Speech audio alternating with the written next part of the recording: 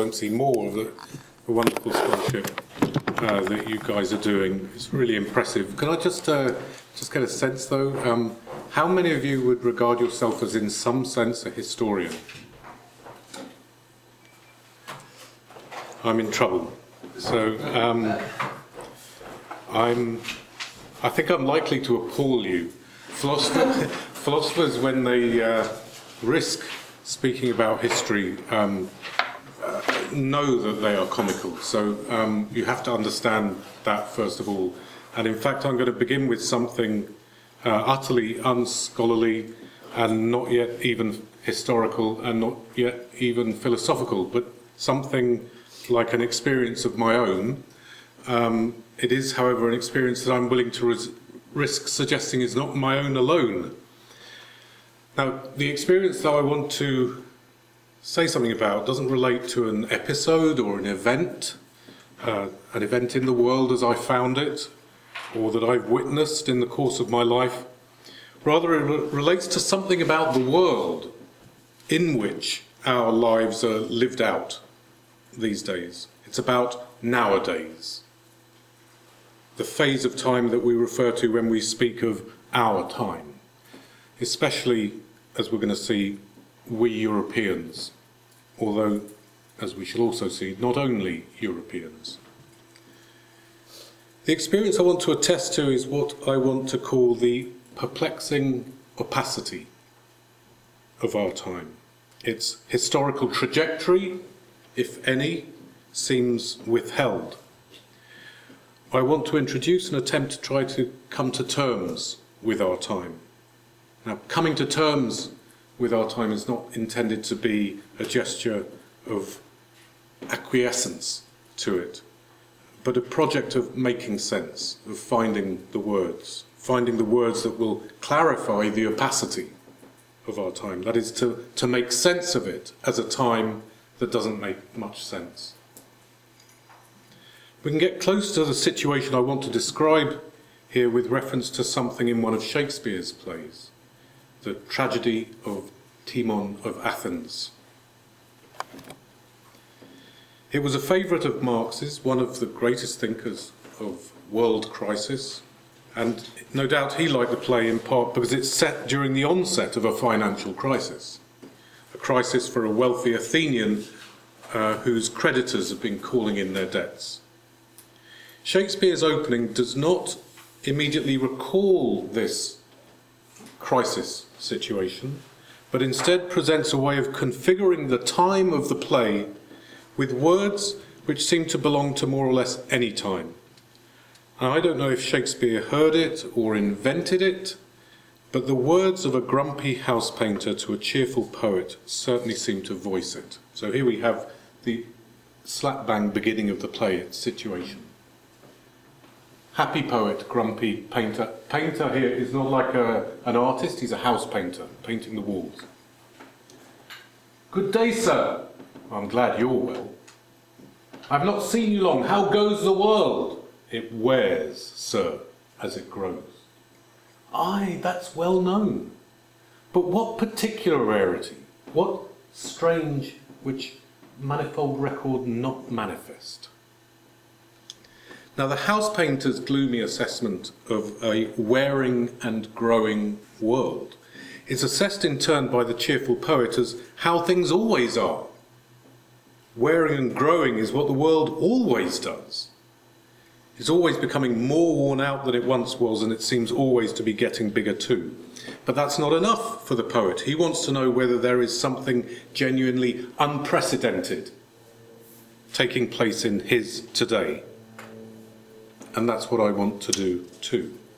How should we conceive the distinctive character, the particular rarity of the contemporary world, and in particular, as I'll say, the contemporary European world? What is distinctive about it which manifold record not matches? Well, I want to begin by suggesting two developments in relation to Shakespeare's schema. The first development, we might say, is that in a planetary way, the world has stopped growing. We live in the era of completed globalization. As the French poet and essayist Paul Valéry put it in the 1930s, there is no rock that does not bear a flag.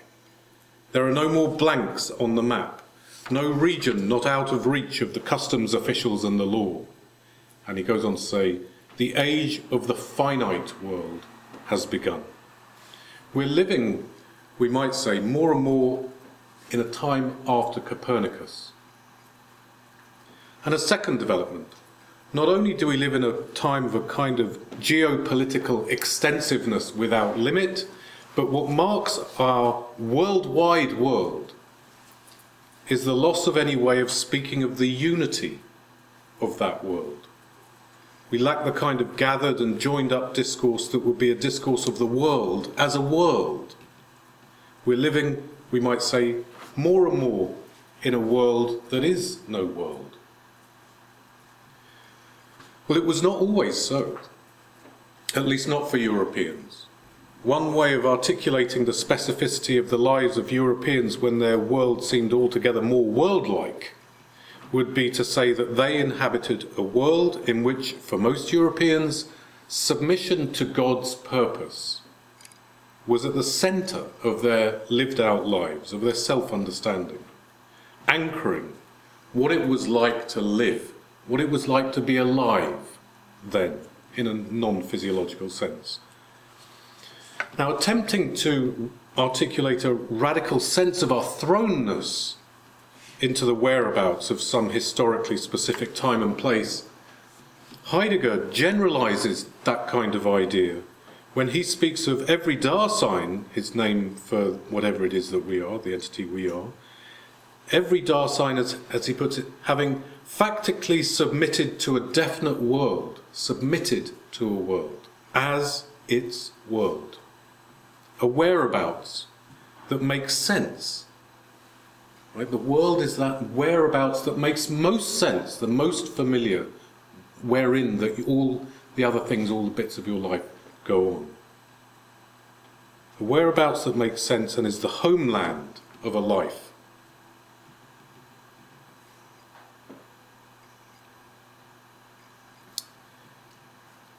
One might want to say, however, whereas Heidegger generalises this idea of submission to a world, one might wonder whether that is entirely independent of, or at least has not always been entirely independent of, submission to God's purpose. That those concepts of submission to a world and submission to God in a certain way may go together. In an aphorism from Nietzsche, he puts it as follows. Around the hero, everything becomes a tragedy. Around the demigod, a satyr play. And around God, everything becomes what? Perhaps a world. As it's reproduced here, this is a self-standing remark in Nietzsche's text, and it belongs to a collection of short aphoristic remarks in a chapter of a book called Beyond Good and Evil, the chapter called Maxims and Interludes. And although the remark may be self-standing, it only just stands up. And the long dash at the end, beyond the questioning perhaps, which may be all that we have left to work with in our time, stands even more defiantly as a moment of incompleteness, perhaps pressing us on to wonder what is around when God is dead. One way to try to come to terms with our present condition might be to try to speak of a present world crisis. And I was very interested to see a reference from that, even in the 1960s, from one of the papers, Habermas, responding to an idea of the present world crisis. And that sort of way of coming to terms with our time through that concept of the crisis as a present world crisis is one that philosophers, Marx included, have tried to speak to and from our time. But it's not the only way, and this is what I want to talk about today. One might talk today of a crisis in the concept of crisis as a good word for thinking our time, a time that I will want to see as inseparably connected to the history of Europe's modernity.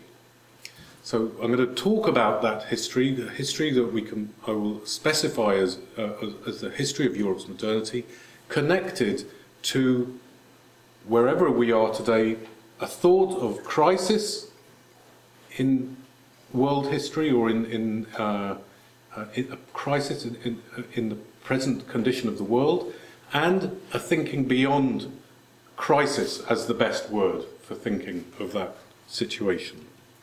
Now, philosophical engagement with the theme of Europe's modern condition as it moves into our time has two contrasting strands, basically. One is this more, as it were, traditional, what I'll call the Europe crisis strand, and on the other hand, this other way of trying to come to terms with it, another way of finding the best word, or sometimes what one might call a redeeming word, an exhausted Europe strand. So, crisis strand and exhausted Europe strand. The first, Europe crisis strand, begins with and accepts the basic premise of the classic discourse of European philosophical history, or what's often called universal history. The idea that human history as a whole is essentially the unfolding of reason in time. So you have a configuration where you begin with a mere potential, reason as a potential in what is called man, under the name of man, reason as a mere potential in primitive human animality, and that this potential in man unfolds in time as history. Indeed, that is what history is the unfolding of reason in time towards a fully rational, civilized humanity, with Europe at the head. On that view, human history, the history of the world, of that human world, is the emancipation and de-alienation of rational subjectivity in time. And that would be history.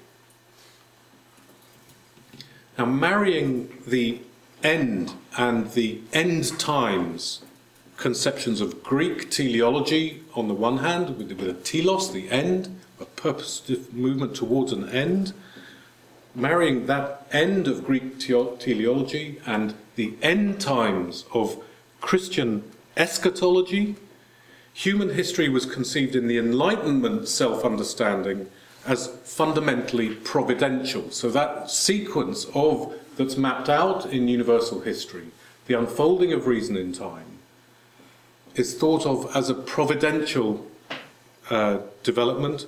A divine providence controls it and guides it from its origin, this primitive beginnings of where reason is mere potential, towards its proper end, the proper end that is of man, where man is not just like some animal amongst other animals. Man is understood within this schema as theomorphic, rational animality.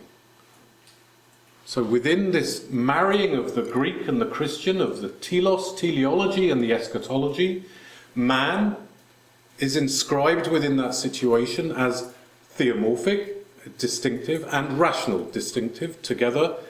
History, the unfolding of theomorphic, rational subjectivity, animality.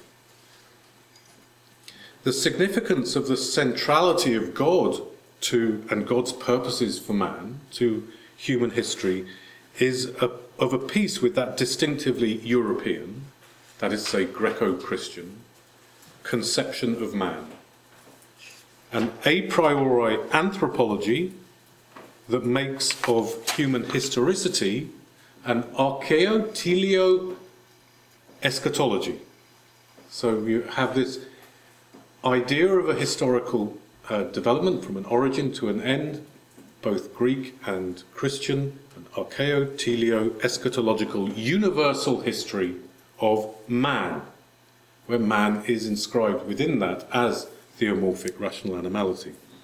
And that is a history in which Europe positions itself in the in the production of the first effort at universal history, Europe presents itself at the very centre of this history and the head of this development.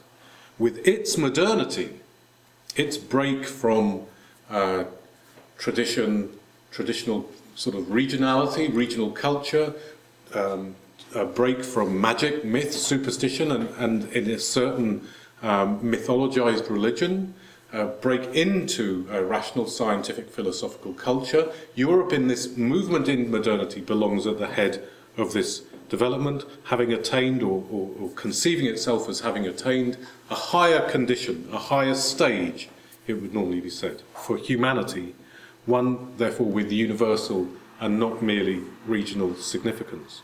And that's how Europe understands itself through this anthropology and this relationship to a providential history. Now, the course of actual history, which of course you people will know more about the most, even if it's understood as having a teleological sense in some way, never itself, as it were, just runs smooth. Europe's attainment of this higher stage remains vulnerable to all sorts of setbacks, shocks, missteps, or more precisely, it's in conditions where man is striving for radical self-responsibility, because that's what, as it were, rational guidance is the free guidance of one's own being through one's own best lights, as it were. This man striving for radical self-responsibility, it's only to be expected that there will be periods of crisis. Periods where we, as it were, lead ourselves astray en route to the end, so go off the track. And that the movement of emancipation and progress of man towards his proper end would be, as it were, held up, held back, turned back, endangered. This is a crisis. Writing in the 1930s, in the midst of the rise of fascism, the German philosopher of Jewish heritage, Edmund Husserl, thought that European humanity was just then going through such a period of self-misdirection. What was taking place, he suggested, belonged to the inner dissolution of the philosophical modern age. So looking at this development of Europe out of its Greek origins, which should be this break in towards the scientific, rational, self-responsible humanity. Instead, from its own developments, an inner dissolution is taking place. A condition expressed most profoundly, he thought, in the falling away of what he called faith in the meaning of history. A falling away of faith in the very idea that history is the history of the unfolding of reason, and hence a falling away of faith that Europe's modern condition is indeed a higher stage for man in history. For Husserl, this is what he calls a spiritual crisis, which runs to the very core of our being, bringing about, he says, a more and more prominent crisis of European humanity itself in respect to the total meaningfulness of its cultural life, its total, and then he quotes the word, existence, the German word, existence. Husserl wants to be able to take on board the possibility that actual history will not take the course that philosophical history will present as its innermost truth. The latter, the innermost truth, would be this teleology in which Europeans are the bearer of this teleology, and as it were, for the first time in the history of the world, erupting there the very idea of a history of the world. So this teleology of European history, characterizing the innermost reality of this development. A development of a European world, he thought, that was born out of the spirit of philosophy. He sees this as something, as it were, which is losing its own way, But he cleaves to the idea that philosophical history, the idea of a telic development of rational animality, articulates the necessary background for understanding the general trajectory of anything that actually happens. So a crisis is a crisis with respect to such a development. Crises are events within the history of man, thus understood. Never a crisis, for example, for that conception of history. The present world crisis is thus reduced to a merely errant moment within that history of man. As Husserl puts it, the crisis, this is his words, the crisis could then become distinguishable as the only apparent failure of rationalism. Husserl is for that reason equally committed to the idea that reason can get back on track. This apparent failure can be overcome, and with the right kind of reorientation, he says, its own task can be brought back on track. A rather long quote from Husserl. There are only two escapes from the crisis of European existence, either in the downfall of a Europe alienated from its own rational sense of life, fallen into a barbarian hatred of spirit, or in the rebirth of Europe from the spirit of philosophy, through a heroism of reason that will definitively overcome the apparent failure of rationalism, that is, naturalism and biologism. We could see inside that. Europe's greatest danger is weariness. Let us, as good Europeans, do battle with this danger of dangers with the sort of courage that does not shirk even the endless battle. If we do, then from the annihilating conflagration of disbelief, from the fiery torrent of despair regarding the West's mission for humanity, from the ashes of the great weariness, the phoenix of a new inner life of the spirit will arise as the pledge of a great and distant future for man. The pledge, this promise of a future for man. For the spirit alone is immortal. Now, the concept of crisis that dominates this discourse is one that was talked about earlier today, a concept that's originally linked to the trauma of a living body, and it's essentially binary. There are only two escapes. Either a return to health, a revival, reorientation, back on track, or death, collapse. Of course, were worldly Europe's downfall to prove terminal, if it were to die as a culture of the higher stage of humanity, Husserl can leave it open that something else, and perhaps, why not, somewhere else, might one day take up the task again. In that case, the rebirth of Europe, in a spiritual sense, might not call itself European.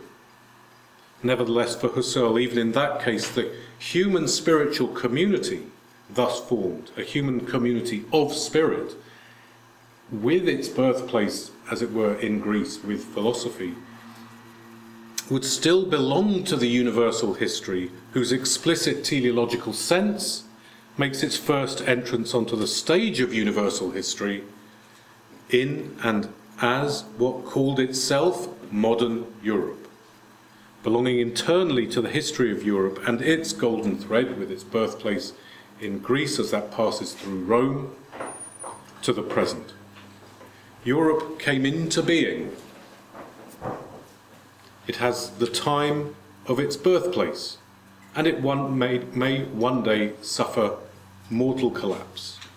But the movement of spirit thus announced, and announced there for the first time in the history of the world, and precisely as an event internal to the history of the world, could still once more awaken, for the spirit alone is immortal. Husserl speaks of all this in terms of the task of what he calls the spirit's truly universal and truly radical coming to terms with itself.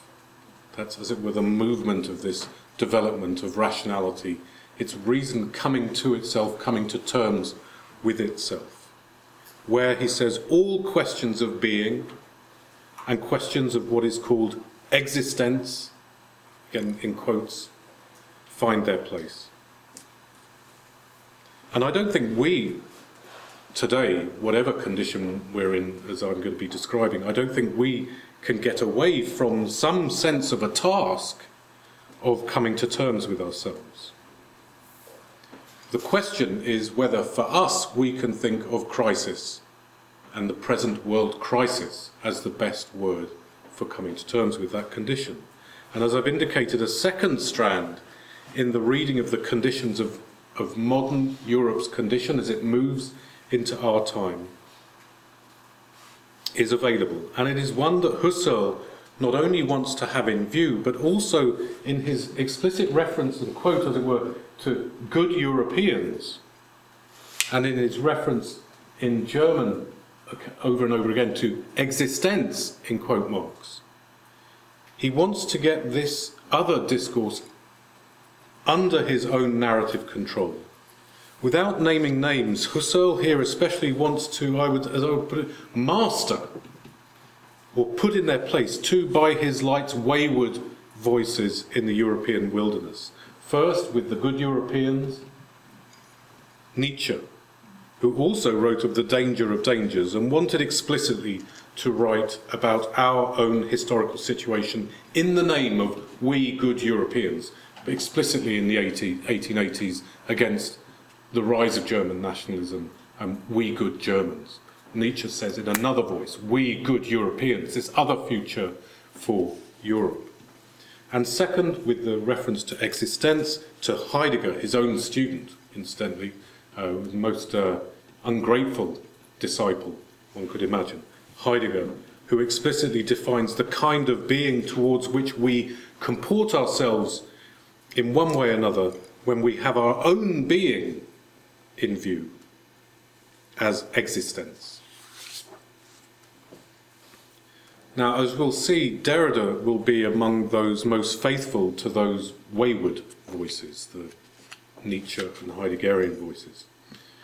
But he's not exceptional in this, describing a condition in which the sense of Europe's centrality, which is, as it were, central to universal history as it emerges in Europe's modernity, Europe's the central place of Europe, as it were, having been assigned a special mission of producing universal history and developing science and being on the way towards the end, the bearer of this teleology, Europe's centrality to world history, its exemplary modernity, describing this as not just currently in bad shape or undergoing some sense of crisis, but in which the very idea of such centrality has become increasingly impossible to believe. The French philosopher, actually he's a naturalized Lithuanian Jewish philosopher, French philosopher, Emmanuel Levinas, he put it very bluntly.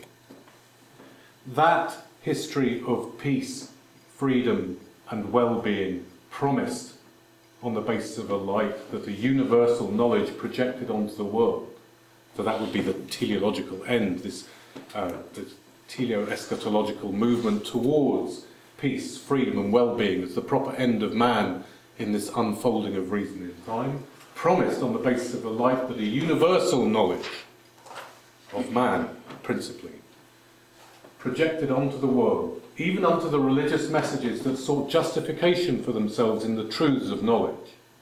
That history is not recognisable in its millennia of fratricidal struggles, political or bloody, of imperialism, scorn and exploitation of the human being, down to our century of world wars, the genocides of the Holocaust and terrorism, unemployment and continual desperate poverty of the Third World, ruthless doctrines and cruelty of fascism and National Socialism, right down to the supreme paradox of the defence of man and his rights being perverted into Stalinism.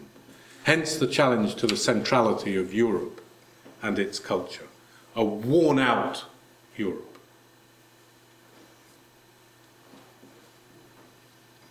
Now, it's not just, as it were, Europe's centrality that's challenged here, but the conception of man and his history, within which Europe's centrality is situated, that history of peace, freedom, and well-being. As Derrida put it in a famous essay on the ends of man, the name of man. It's not just a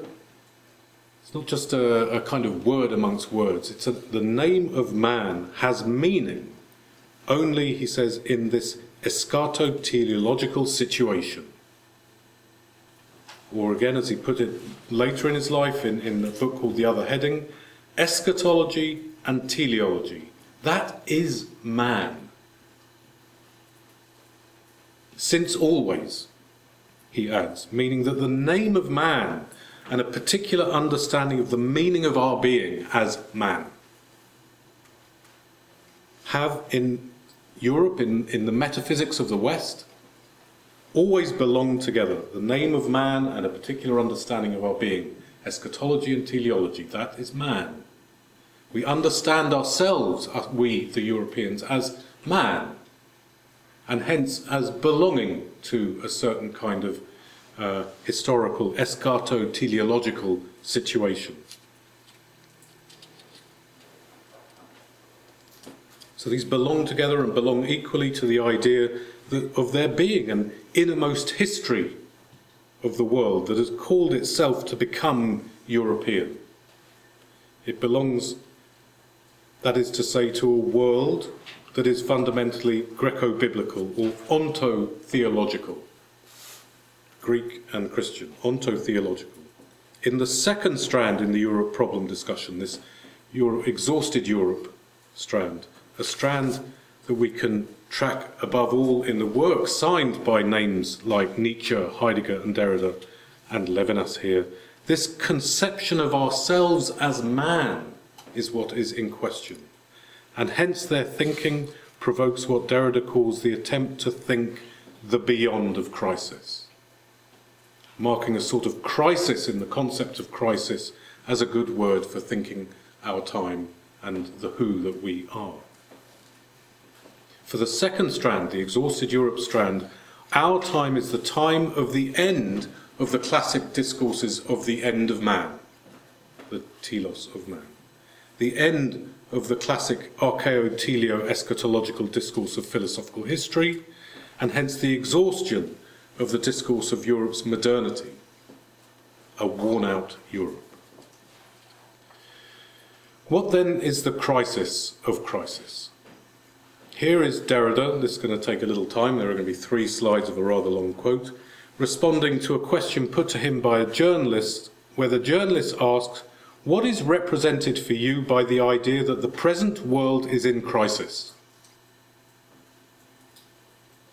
Derrida introduces the theme of his response by noting straight away that perhaps we no longer have at our disposal a discourse through which we can answer such a question. He then rattles through some of the themes that he had himself frequently focused attention on in his work that might be thought, he suggests, to help us name or situate or place what is most singular about our present time. But without elaborating those further, he turns again to the question concerning the crisis of the present world. The crisis, this one here, affects in its possibility every one of the words I have just used: name, place, singularity, us, the present, the this. We are speechless at this point. At this, the most acute moment of the paroxysm, the point at which this crisis recalls no earlier crisis. At least this is what we think we sense. There is no lack of interpretations. We have too many of them. They are pertinent but insufficient. In particular, they do not lend themselves to being joined. No unique or dominant discourse, no system, no arbitrating tribunal to decide on the unity or the unicity of the said crisis going on. In a moment I will venture a suggestion as to why the word crisis deserted the philosophical vocabulary after Valery and Husserl. This then is the most abyssal crisis, the crisis of crisis. There is no more philosophy of crisis. There would thus be no more world, and still less a present world, whose common horizon would be able to delimit a determinable experience and as a result an assured competence, philosophical, scientific, economic, political, in its description. The anticipation of this unity, even its language, seems to us to be withheld, which might lead one to say, and some will think that this is the worst, there is perhaps not even a crisis of the present world. And on. In its turn in crisis, the concept of crisis would be the signature of a last symptom, the convulsive effort to save a world that we no longer inhabit. No more oikos, economy, ecology, livable site in which we are at home. One more try, the word crisis says to us, which is indeed one of our homemade words. One more try to save the discourse of a world that we no longer speak, or that we still speak, sometimes all the more garrulously, as in an emigrant colony. The Europe crisis strand would want to articulate a sense of the history of the world, this world as a whole, and what is a world if not a whole, hoping thereby to speak of what threatens it and what would save it in our time. The great difference between the two strands comes at that point. The second regards that hope as slated to disappointment. The very language of its language, including the language of crisis, is itself in crisis. Less than ever the homeland of our lives, indeed a homeland of our lives, a world, seems altogether lacking. For the first strand, we live in a time of crisis which can be overcome through an effort which would restore faith in Europe's archaeo-teleological sense, a sense of history as a history of the world unfolding in time. For the second strand, it is that ontotheological conception of history as the history of man, the history of spirit from an origin to an end, that is itself in question. This is Derrida again. It is a matter of, for the first strand, it's a matter of saving philosophy, whose universality always announces itself by means of the origin and the telos of European reason. But as soon as one questions or exceeds this axiomatic configuration, so when you've got a crisis, there you've got the subject, judgment, decision. We saw Benjamin returning again to the idea that there's some voluntarism of the act of the subject who will rescue our situation, move us beyond crisis and so on. Will, consciousness, competence. Once one questions or exceeds that axiomatic configuration, then the most disturbing aspect of the thing, as he's naming it, the wherever it is that we are, the most disturbing aspect of the thing no longer appears on a stage of crisis. In summary, then, the suggestion is that there have been two main currents, two main strands in the interpretation of the contemporary condition of Europe's modern self-understanding. The first sees a Europe crisis problem, a condition arising in the midst of the history of reason, the history of human self-realization and self-emancipation, de-alienation, described by the archaeo-teleio-eschatological schema, a sort of default self-understanding of European humanity in the condition of the early Enlightenment with God and God's plan for man and the history of man as providential. The second sees an exhausted Europe problem, a condition arising when the very idea of such a world history, including the idea of crisis as a recurrent feature of it, is losing its grip on our thinking and believing. Both strands accept that what is taking place is something like the inner dissolution of the old modern European default. However, while the Europe crisis strand regards this as taking place within an ongoing movement of world history, as the unfolding of the reason in man in time, the exhausted Europe strand sees it as taking place in a movement of increasing resistance, inseparable in fact from a democratic movement in Europe, to the very idea of such a history of man. A resistance unfolding from within the world, shaped by that telic idea of emancipation and progress.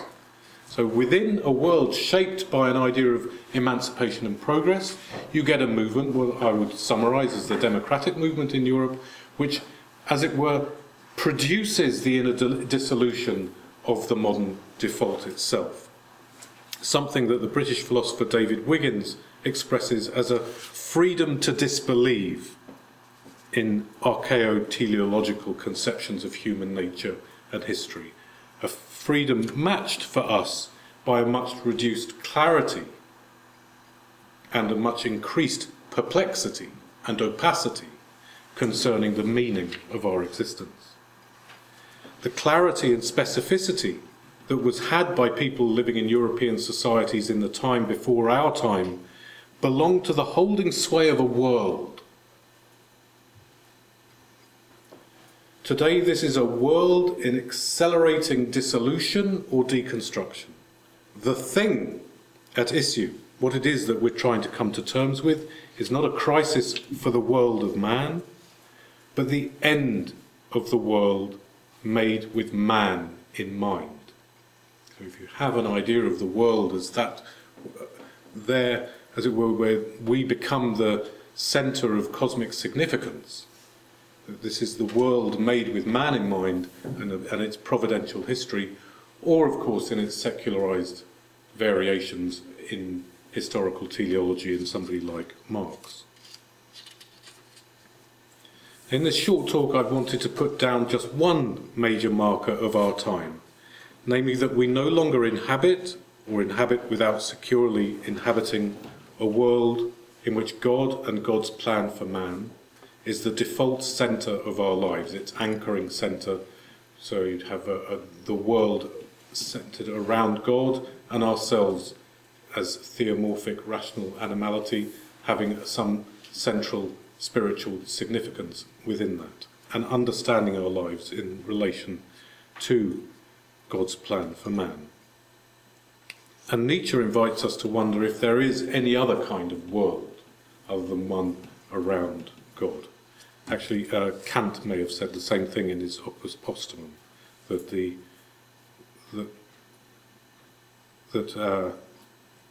God is a kind of intentional correlate of the world. So what is most singular about our time? We singularly lack a horizon in which to comprehend it.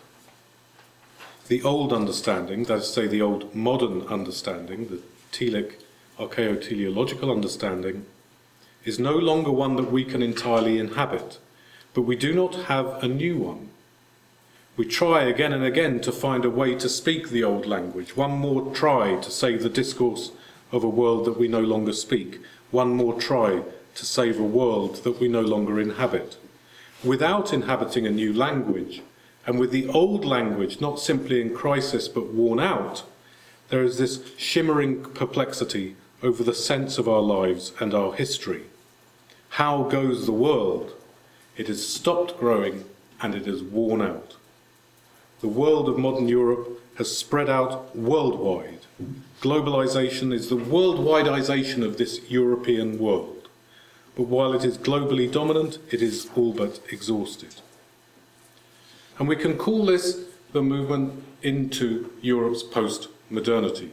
That's the famous suggestion of Jean-François Lyotard, who proposed in 1979 that we should understand the contemporary situation as this postmodern condition, which he also defines in terms of our no longer having a certain kind of discourse at our disposal. He defines the postmodern condition in terms of what he calls incredulity. This is this freedom to disbelieve, this resistance to incredulity toward meta-narratives. Meta-narratives being the overarching sense-making discourses through which and in terms of which we had understood the more concrete twists, turns and crises of our lives, our politics, our economics, our nations and so on. These are becoming increasingly incredible, unbelievable, but not because we've converted to some new postmodern narrative or postmodern meta-narrative, a new discourse of making sense of the world and the significance of our lives. On the contrary, you're just left with the clarification of the unclarity due to the fact that we are precisely world lacking. This characteristic seems to me to determine something very basic to the particular rarity of the present condition, for it calls for nothing less than a new conception of whatever it is that we are, that we have called man. What is it that we are? We have called ourselves man. But that name, as I'm saying, isn't just like a kind of like a random signifier, as it were. It only has its meaning in that teleo-eschatological situation. We've called ourselves man, and we lack a new discourse on whatever it is that we are, and our historicity, what it means to have a history, to be a being that doesn't, as it were, isn't just lodged in an environment, but is only in some historical way. A new conception of man in the wake of the death of God, to summarise very rapidly. Embracing what he called this conclusive transitoriness,